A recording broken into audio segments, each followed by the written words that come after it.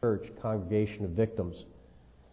Because at the Christian Counseling and Educational Foundation, what we're trying to do at Westminster is to convince people once again that the Word of God is sufficient for everything that we need for life and godliness. That there are a lot of other useful things in the world, internal combustion engines, computers, Cocoa Puffs, other things that the world finds very useful and valuable, but that we really only need the Holy Spirit's using the Word of God to convert us and to sanctify us and actually make us, as it says in 2 Peter, partakers of the divine nature.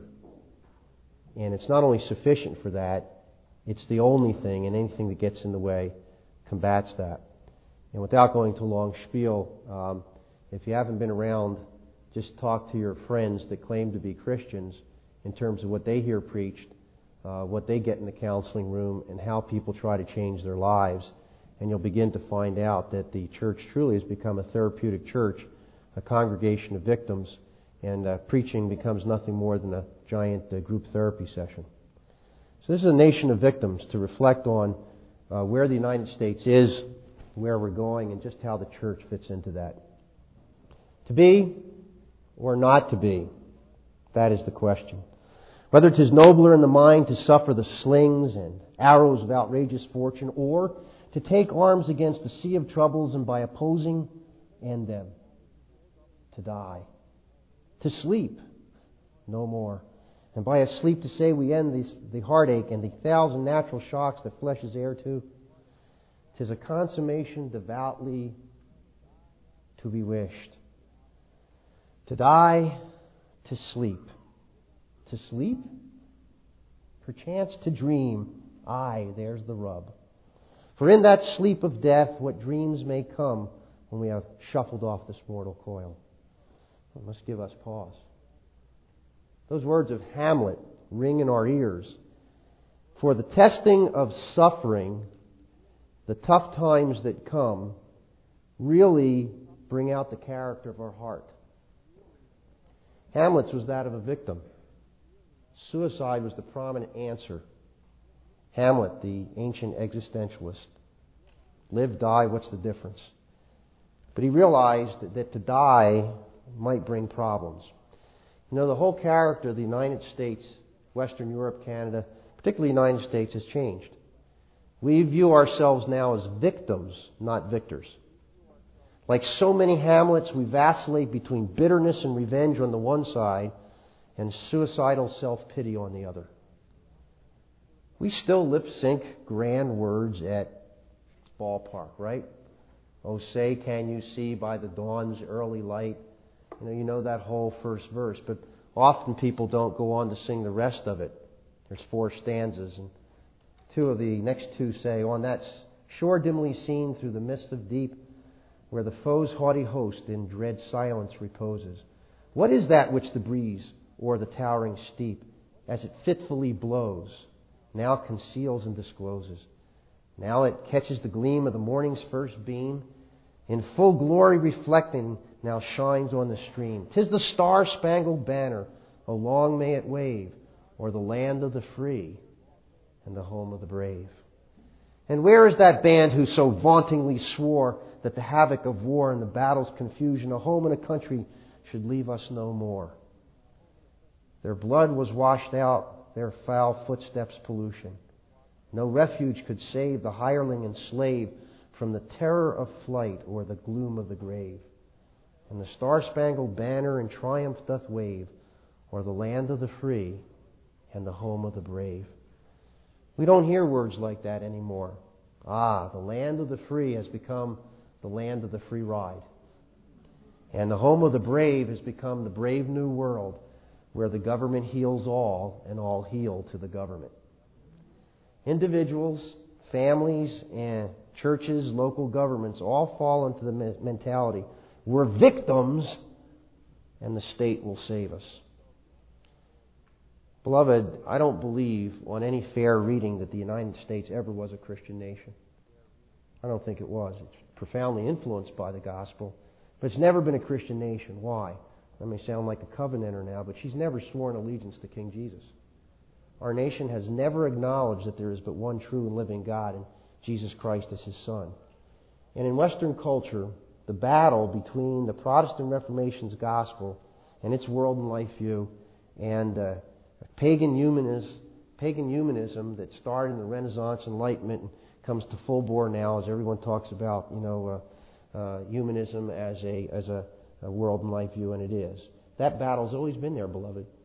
The church has always had to battle against it. Now, the church, by God's grace, won the battle against medieval Catholicism. The battle was won, and salvation by grace alone, and that's why we love to be called Reformed, because that Protestant Reformation won that battle. But liberal Protestantism that came alongside of after the Reformation, like so many cultural termites, ate the heart out of our culture and ate the heart out of the gospel. The Puritan vision that we had was transmuted into what we see today, where you can hardly walk down the street and say that you're a born-again Christian without getting snickering, if not mild persecution. There's a book, I don't recommend it as a Christian book per se, but a guy named Charles J. Sykes, who is a conservative think tank person, has written a book called A Nation of Victims, The Decay of the American Character. There's a lot of people who have written on this. It's an extensive analysis of the American character. And I'd like just to read some quotes from it. He wrote 2 other books called Prof Scam and The Hollow Men, both about the educational system, the higher educational system, how it's failing in the United States. Now, he says in his preface this book has its origins in my previous explorations into higher education, especially my encounters with those odd permutations of political correctness that can be found on so many American university campuses. As anyone who has spent much time on campus these days knows, it's almost impossible to debate any issue of weight without running up against the politics of victimization. Its legacy is the tone of shrill intolerance and the ethnic division described, among others, in Dinesh D'Souza's The Illiberal Education. But this tone of debate is not limited to universities. Increasingly, it seems to pervade American society. And he points out a lot of areas, common areas. Most of you are not really concerned about, the universities, etc., etc. Some of you are finishing up college, and for most of you, this is, for your young kids, this is probably over your head in the sense that you don't, you're trying to get out of elementary school. You don't care about university, okay? But it's everywhere you go. You can turn on the television, Bart Simpson, anything. You can turn on Fresh Prince or anything, whatever you turn on, and people are victims going to therapy. Now, in his prologue, Scenes from the Zeitgeist, a big way of saying scenes from the culture, he says this, interesting. An FBI agent embezzles $2,000 from the government and then loses it all in an afternoon of gambling in Atlantic City.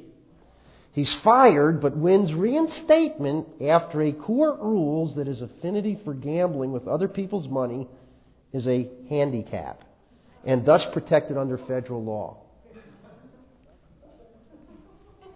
It's true. Sykes says that the court, of course, should have described him as differently abled. Fired for consistently showing up late at work, a former school district employee sues his former employers, arguing that he is a victim of what his lawyer calls chronic lateness syndrome. In Framingham, Massachusetts, a young man steals a car from a parking lot and is killed while driving it. His family then sues the proprietor of the parking lot for failing to take steps to prevent such thefts. This will crown it for you. A man who, by his own admission, had exposed himself between 10,000 and 20,000 times and been convicted of flashing on more than 30 occasions, is turned down for a job as a park attendant in Dane County, Wisconsin, because of his arrest record, but sues on the grounds that he has never exposed himself in a park, only in libraries and laundromats. Wait, it's not over. Wisconsin employment officials, ever accommodating to the expansion of human rights, agree and make an initial determination of probable cause that the flasher was the victim of illegal job discrimination. I can read others, but I'm in there. He says this elsewhere. Something extraordinary is happening in American society. Crisscrossed by invisible tripwires of emotional, racial, sexual, and psychological grievance, American life is increasingly characterized by the plaintive insistence, I am a victim. The victimization of America is remarkably egalitarian. From the addicts of the South Bronx to the self-styled emotional roadkills of Manhattan's Upper East Side, the mantra of victims is the same. I am not responsible. It's not my fault. You can pick up the book if you want. He goes through and he analyzes a society of victims and the root of victimization, the high noon of victimization where civil rights movement and other things changed in the country. Now there's new victims. New victims. Some of the subtitles, Chapter 11, Are We All Sick? The abolition of sin, not guilty, just sick. Chapter 12, Pick a disorder, any disorder. And then he goes into politically correct victim and the dead hand of victimization. It's real interesting. Let me just give you one or two other illustrations of what he points out. He's talking about how in the 70s and 80s, increasingly, ghetto kids started coming up with excuses of why they were bad that sounded very, very much like sociologists and psychologists. And this is in a little section of explaining why these kids are victims and not victimizers. And it goes like this. While there are some ideas so bizarre that only a tenured professor of sociology could believe them, such notions had legs. Given the poor quality of their education, ghetto youngsters should have been immune from the influence of such advanced social science, as well as from the larger cultural transformation in the country. But, writes Nathan Glazer, one could hear from young delinquents the very explanations and excuses that social psychologists and sociologists were making for behavior that damaged society and themselves. And then he goes into a section later on that is just too rich to go over, but I'll have to skip some of it because it's too graphic. He talks about Two Live Crew, the rap group. When they are not celebrating the domination and humiliation of women, the lyrics of groups like Two Live Crew are often an endless recapitulation of pornographic fantasies. What they lack in originality, they make up in Catholicity. And then he reads a quote from a federal judge that's just too gross for me to really go on. He says, the obscenity itself would not, of course, shock any of the cultural cognoscenti who pride themselves on their unshockability and broad-mindedness on issues of sexuality. But the constant refrain about slapping black bitches who won't put out should have been another matter altogether. It wasn't. In this glossary of political correctness, Louis Lapham writes, victims, always and forever innocent, embrace them. So rather than denouncing as slanders on black culture the ugly vileness that such groups were peddling, columnist Tom Wicker rushes forward to defend Two Live Crew's work as containing, quote, quintessentially black lyrics.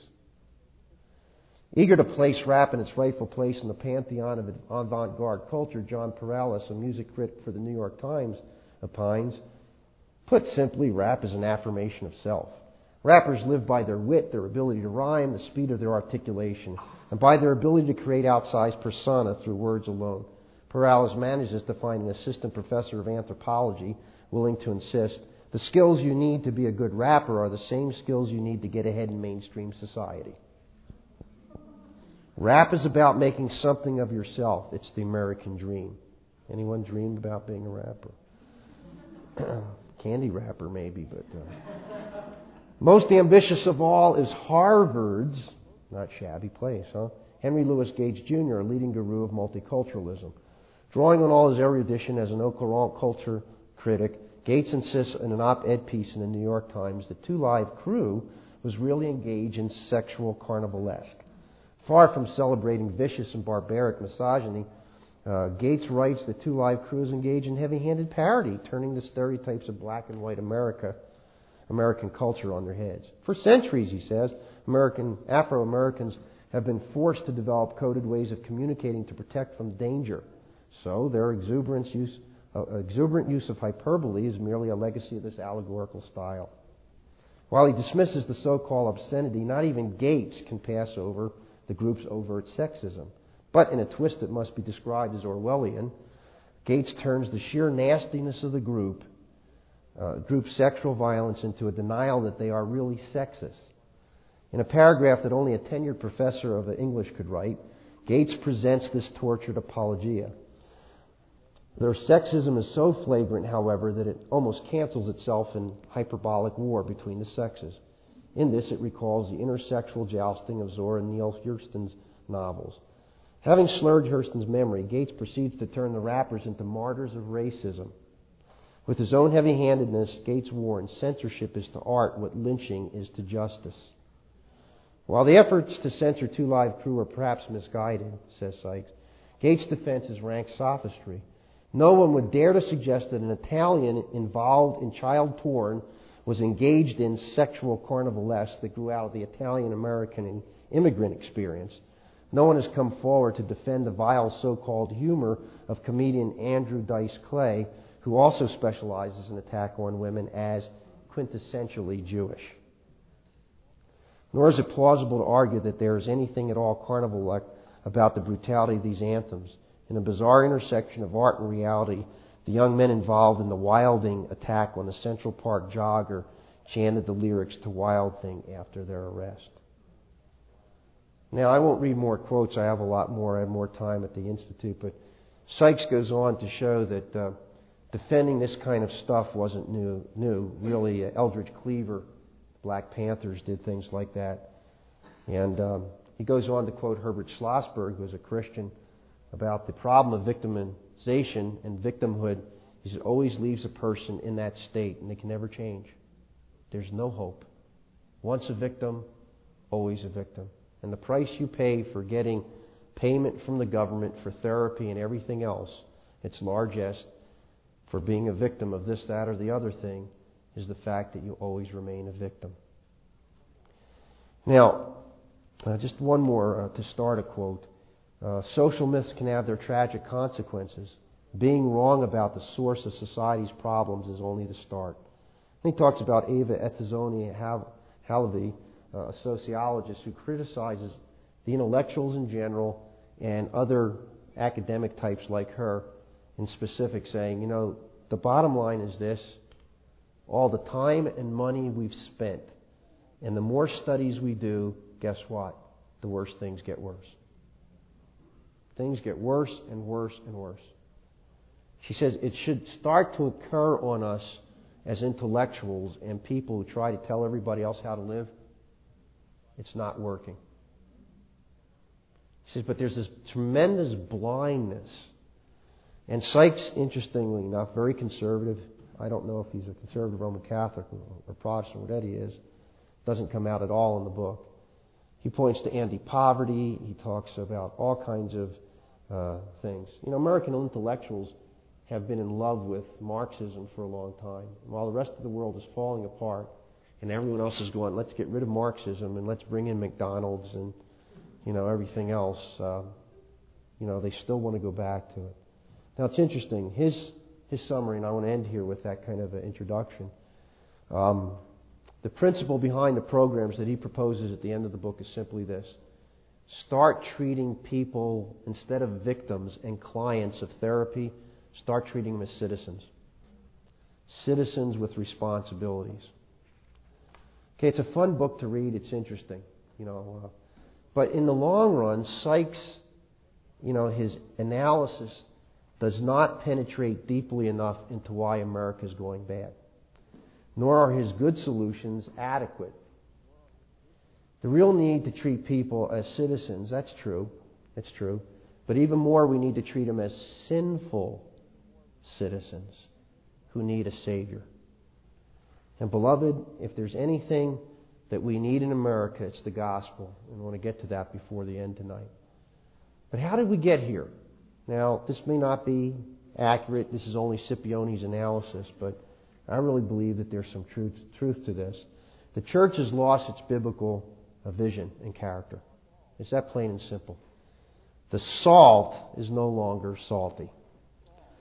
You see, the Puritans had a vision. It wasn't shared by everyone that came to the United States, but the Puritan vision was this: of the new world being a city set on a hill. They really thought of themselves, and there may be all kinds of problems in working it out. You may not agree with that Puritan vision, but they really saw themselves, in a sense, as the church, the new Israel, to set up a new government for what purpose? To be a witness to the world of the Savior. It was that clear and conscious. They wanted that.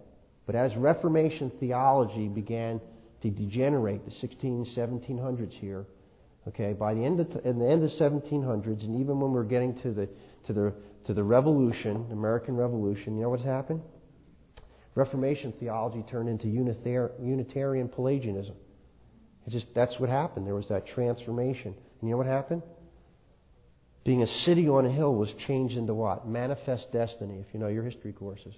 My country, right or wrong. God has called this to be a special nation, but not the triune God of the Bible. Just some generic God up there who wants good things and civilization to come to people. That's what happened.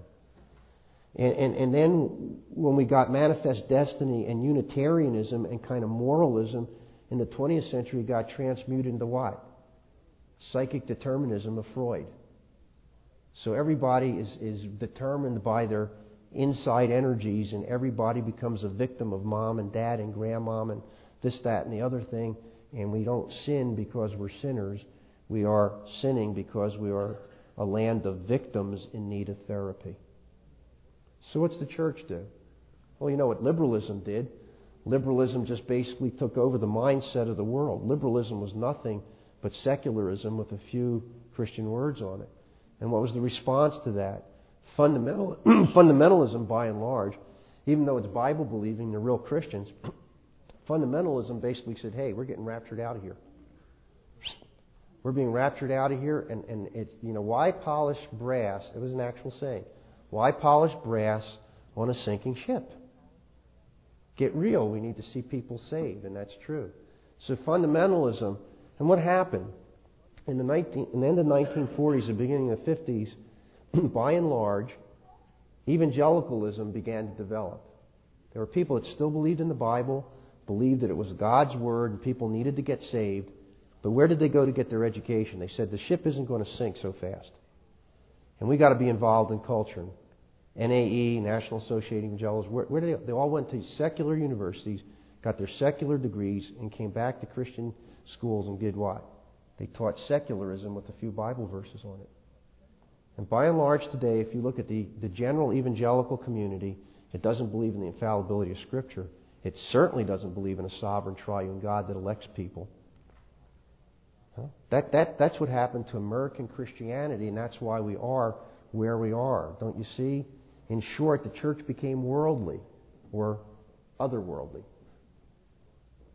Now, you can hear the books that you should get and read. I mean, Francis Schaeffer, The Great Evangelical Disaster. It's a little outdated, but still good. J.D. Hunter, a sociologist, wrote 2 books, The Quandary of Modernity, Evangelicalism, The Coming Generation. And he traces how belief in creationism, literalness of the Bible, and other things got changed in evangelical seminaries, Wheaton, other places. The country began to change. Herbert Schlossberg, Idols for Destruction. Michael S. Horton, Made in America, The Shaping American Evangelicalism. Some of you know him, he's the head of Cure. Oz Guinness, Dining with the Devil. David Wells, No Place for Truth, Into the Wasteland. John MacArthur, Reckless Faith, Ashamed of the Gospel. And a very different little book, but Jay Adams' book of about 10, 15 years ago, A Call for Discernment. Just in short, why do we get where we are in America? It's not the other guy's fault. It's your fault and my fault. It's the church's fault. Why? The church, in large, is savorless salt. Loving social science more than the Savior and holy laughter more than holy hearts. And a savorless church creates a saviorless society. Okay? A savorless. A saltless church creates a Savior-less society. Well, what's the solution? Same good old gospel that's been preaching 1900 years. The church needs to recapture the gospel of the Savior and the kingdom and not be ashamed of it. The church needs to depend on God's word, wisdom, and counsel, not on the wisdom and words of the cultural elite and the traditions of social science. Social science, by and large, beloved, that's where I work. Social science, by and large. You can set up. Psychology replaces biblical or pastoral counseling and discipleship. Sociology begins to control church growth, and cultural anthropology begins to define and direct foreign missions. And so the church, in a great screw tape letters end run, gets to be dining with the devil. The church not only needs to recapture the gospel of the Savior and love Him, and needs to lean on the Word and not man's wisdom, the church needs to live, and this is where we're going to deal with this in 1 Peter. We need to live as models of suffering servants, victimized by the world's hatred. And I put it in those words so you can capture. We need to live in 1 Peter. We need to live as suffering saints, just as Jesus did. And we need to live that way in front of a watching world. And we need to be victims, as it were, willful victims of the world's hatred, so that, as John 12 says, like a grain of wheat will go into the ground and will produce. You and I, beloved, can't produce anything apart from Christ, and we won't produce anything in Christ if we're not willing to be buried, dead, and be raised again. That's what we have. Finally, the church needs to be willing to disciple victims until they learn to become victors. Now let's look at these real briefly, each of these. The church needs to be salt and light and recapture the gospel. Let me just read a passage for each of these with very minimal comment on it, because you know them very well, but I think it'll make the point. Now, chapter 5 of Matthew, I'll be reading from the New American Standard Version, NASV. Chapter 5. And when he saw the multitudes, he went up on the mountain, and after he sat down, his disciples came to him and opened his mouth, and he began to teach them, saying, what? Happy or blessed are the poor in spirit, for theirs is the kingdom. Not people who believe they've got it together like humanism. The church cannot believe it has it. It must believe that we are poor, naked, and blind apart from Christ. Blessed are those who mourn, for they shall be comforted. You know, the world says, be happy. The be happy attitude, some people call this. Okay? To protect the heretics, I won't mention them by name. Okay, blessed are those who mourn, they'll be comforted. If you're not, there's no repentance, there's no joy. Blessed are the gentle or the meek, for they shall inherit the earth. Those that play by God's rule, even if they suffer for it. Blessed are those who hunger and thirst for righteousness, that they be satisfied. Blessed are the merciful, shall they receive mercy. Blessed are the pure in heart. We'd say single-minded today, focused. The pure in heart, for they shall see God. Blessed are the peacemakers, for they shall be called the sons of God. Blessed are those who have been persecuted for the sake of righteousness, for theirs is the kingdom of heaven. Blessed are you when men cast insults at you and persecute you and say all kinds of evil against you falsely on account of me. Rejoice and be glad, for your reward is in heaven is great. For so they persecuted the prophets who were before you. You are the salt of the earth, but if the salt has become tasteless, how will it be made salty again? It's good for nothing anymore, except to be thrown out and trampled underfoot by men. You are the light of the world. A city set on a hill cannot be hidden. Do not men light a lamp, nor do men light a lamp and put it under the peck measure, but on the lampstand. It gives light to all who are in the house. Let your light shine before men in such a way that they will see your good works and glorify your fathers in heaven. Do not think that I came to abolish the law of the prophets. I did not come to abolish, but to fulfill. For truly I say to you, until heaven and earth pass away, not the smallest letter or stroke shall pass away from the law until all is accomplished.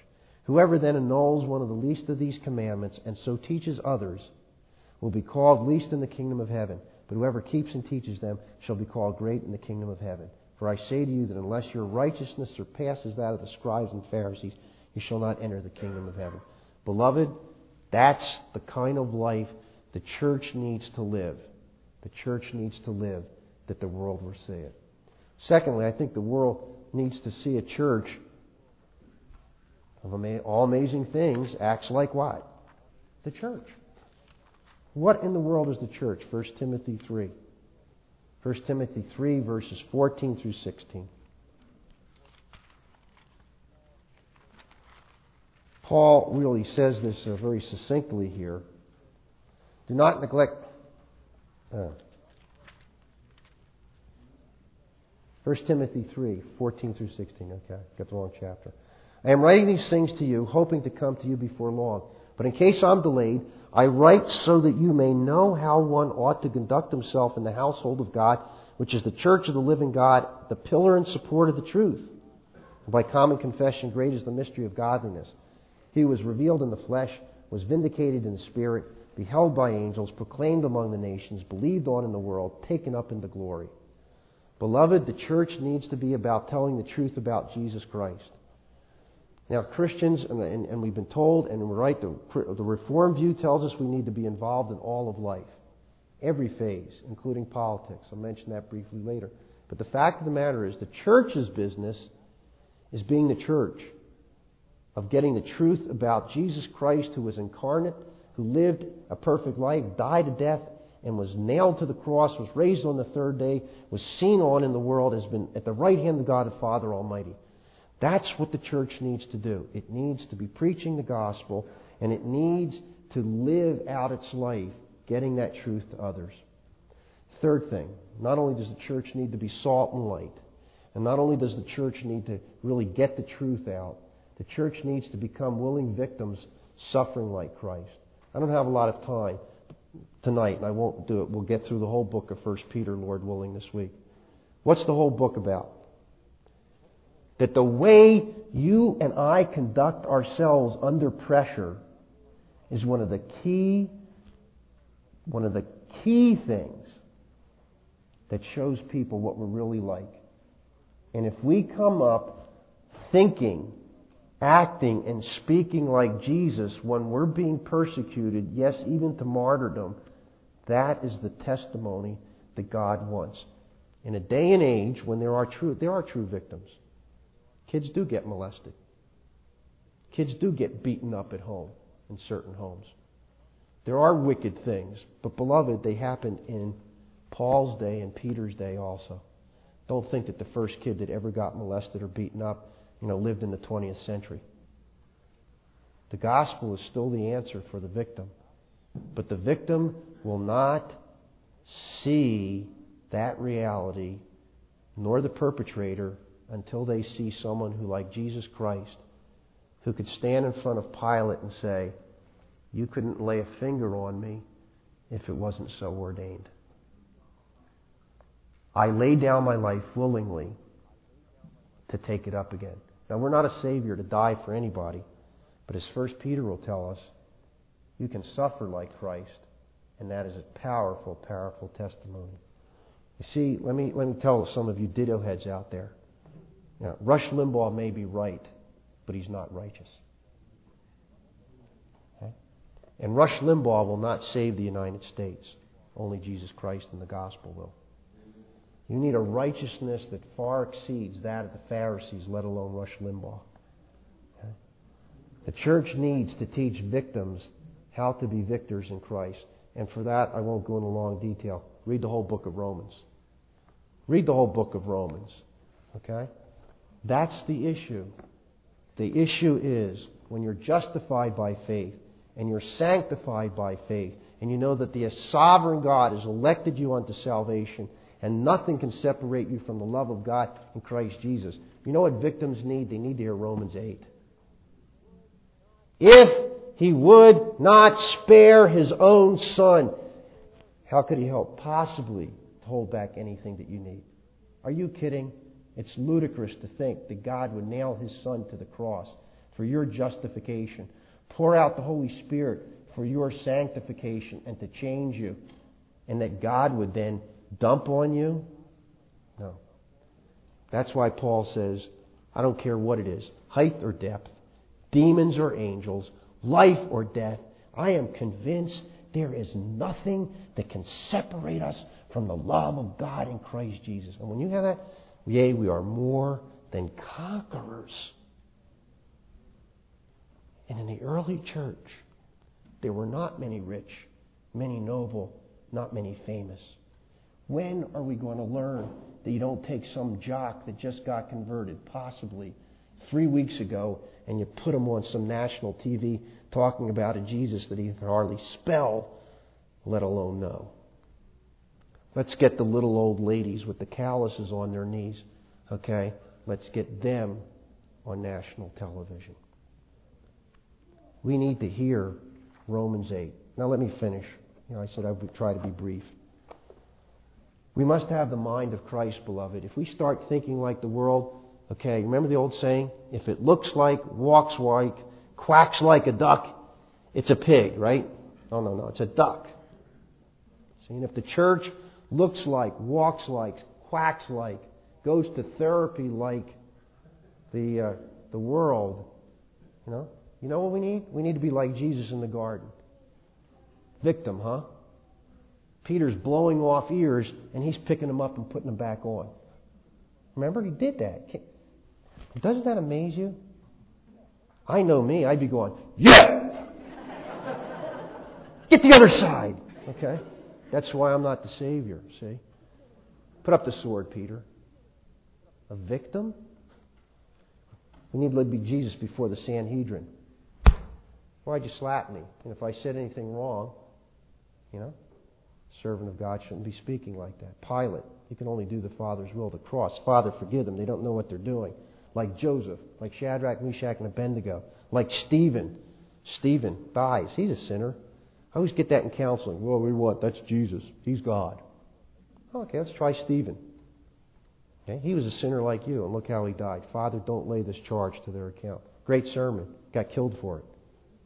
That's what Jay always says. Those early preachers, they always got results. Conversions, or they got killed, but they got results, okay? Nobody ever sat in the pews, okay? When we have the mind of Christ, beloved, we'll be in the world, but we will be not of the world. Let me say this secondly, in closing. You must resist, the church must resist the revolutionary urge to revolt against authority.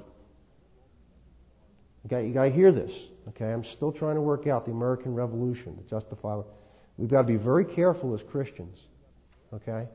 Because it's fleshly, it's satanic. I believe it's James 3.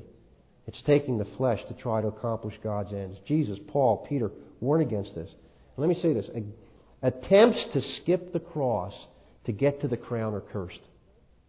Every attempt to try to get to the crown like Jesus has right now, to that glorified state, without the cross, won't work. It won't work. The Garden of Eden, has God said. The wilderness, skip the cross. Straight to the crown. False worship and effort. Garden of Gethsemane.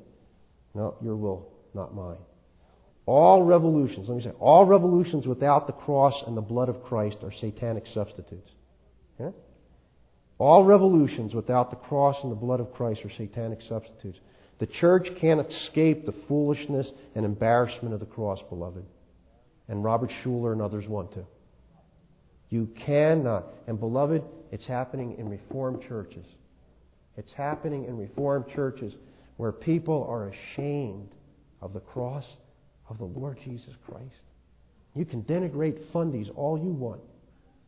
Okay, and it may not be the best hymn that's ever been written, the old rugged cross. But when the church becomes ashamed of the cross of Jesus Christ, you know why? Because all such bloodless revolutions lead to new repression and bondage. Former victims become the new victimizers. You ever understand it? Who was worse, the czars or the Bolsheviks? Huh?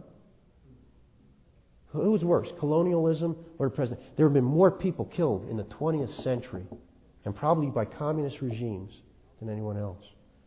Who was worse, slave owners or the Black Panthers? It could be a toss-up. Black Panthers were not real nice guys. And, of course, if you want to kill male chauvinist pigs and become a female chauvinist pig, that's your prerogative. You know why? No cross, no forgiveness. We must believe the gospel. God says we are victims of the world. Yes, that's true. In a way, beloved, the gospel is really contradictory, or seemingly contradictory. We are victims, aren't we? The world, the flesh, and the devil do destroy us. But guess what? Does God ever say, poor little victims, sorry guys, so you got swayed out here. You got dumped on more than you got, sinned, so we'll take you to heaven. No, God doesn't work that way, does He? God holds us accountable for our sins, not the sins of the other guy. And when the church remembers that, okay, things will start going right. Our big problem, Jesus says, is not sins against us, but our sins against God. You ever notice that? That's the problem that's the center of the Scriptures. Not what other people have done to me, and people have dumped on me. Not even what I've done to other people. What does David say? After he killed a man to cover a pregnancy, against you and you only have I sinned and done what is wicked in your sight. God says, your sins against me. And beloved, I'm pleading with you as Reformed people, don't throw away your Reformed heritage for a bunch of evangelical slop and porridge. Don't take a man-centered gospel and man-centered methods to accomplish God's end. It won't work. Only the cross of Christ is the only answer for the victimizer and victimized. Now I end here. What will turn a nation around and turn us from a nation of victims into victors? Really this. Let me go back and read the last verse of Francis Scott Key's The Star-Spangled Banner. Listen to the theme. Oh, thus be it ever where free men shall stand between their loved homes and the war's desolation. Blessed with victory and peace, may the heaven-rescued land praise the power that hath made and preserved us a nation. Then conquer we must when our cause it is just, and this be our motto, in God is our trust. And the star-spangled banner in triumph shall wave o'er the land of the free and the home of the brave. You know why he could write that verse? Because it's in the Trinity hymnal. Because the same man wrote this: Lord, with glowing heart I'd praise Thee for the bliss Thy love bestows, for the pardon and grace that saves me and the peace that from it flows. Help, O God, my weak endeavor, this dull soul to rapture raise. Thou must light the flame, or never can my love be warmed to praise. Cross appear. Praise Thy Savior God that drew Thee to that cross new life to give, held a blood-sealed pardon to Thee, bade Thee look to Him and live. Praise the grace whose threats alarmed Thee, roused Thee from a fatal ease. Praise the grace whose promise warmed Thee. Praise the grace that whispered peace. Lord, this bosom's ardent feeling vainly would my lips express. Low before Thy footstool kneeling, deign Thy suppliant's prayer to bless. Let Thy love my soul's chief treasure, love's pure flame within me raise, and since words can never measure, let my life show forth Thy praise. When our nation can sing that hymn from its heart, we'll no longer be a nation of victims, we'll be a nation of victors. Why? Because the church will be salt and light, and our land will be the land of the free, free in Christ.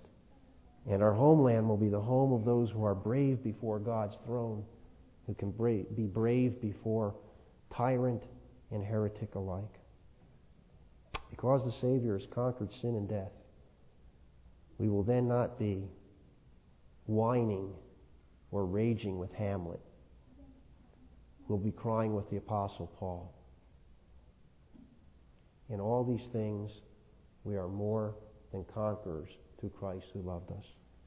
And in 1 Corinthians 15, beloved, you know that your labors are not in vain, because the resurrection is true. Let's pray.